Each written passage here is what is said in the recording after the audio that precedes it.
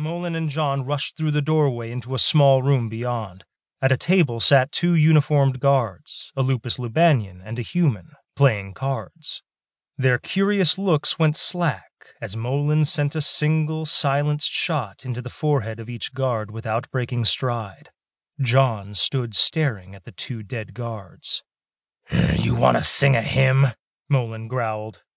John shook his head. "Then keep up." Molin took off down the corridor with John following behind.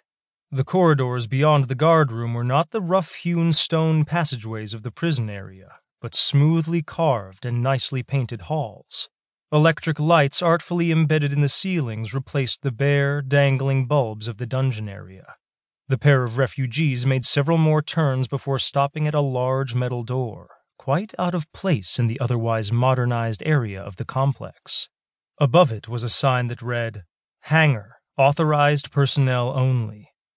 "How you holding up?" Molin asked as the human swayed a bit on his feet.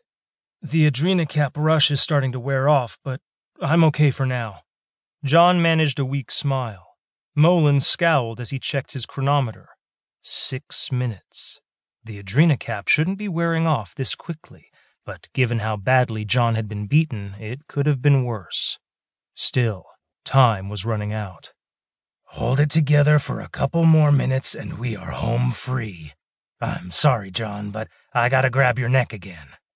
"Whatever it takes," John said through a slack-faced smile. The human had courage. He might be a little slow on the uptake, but given what Molin had witnessed in the torture room and thus far on their flight toward freedom, John was no coward. "When I give the signal, you start raving like a maniac. We sell this story, or we never see the other side of this door." John nodded, and Molin once again grabbed him with his left hand behind the neck with a much gentler grip than before. Angling his body, he put John between the automag in his right hand and the viewing hatch in the metal door. Molin kicked the door with a booted foot. "Open up," he growled at the slidable viewing panel in the door. "Inquisitor wants this prisoner moved." The metal panel slid open, and a pair of Lubanian eyes peered out through the yellow visor of a tack helmet. "I didn't get any notice about a prisoner move," the door guard grumbled. His eyes narrowed. "Where are your orders?" "You want orders?" Molin growled in response. "I got orders, but I ain't dropping this rabbit to fish them out for you." Molin squeezed John's neck slightly, signaling it was showtime. "Yeah, show him your stinking orders, dog boy," John exclaimed, twitching and squirming. "Then we can all howl at the moon together." John added a few barks to the end of the howl for emphasis. Molin could see enough of the guard to note he was a Lupus Lubanian like Molin. Annoying as it was, John got bonus points for the whole dog boy comment. That was sure to get a rise out of the Lupus door guard. Molin feigned a pained look as the door guard growled through the viewing panel. The question was the guard's reaction rooted in annoyance at the racial slur or suspicion of Molin's empty-handed excuse? Molin gave him another nudge toward annoyance. "Look, bub," Molin said, rotating his wrist and turning John's back to the door to show the bloody welts from the whip. "You see what they already did to him?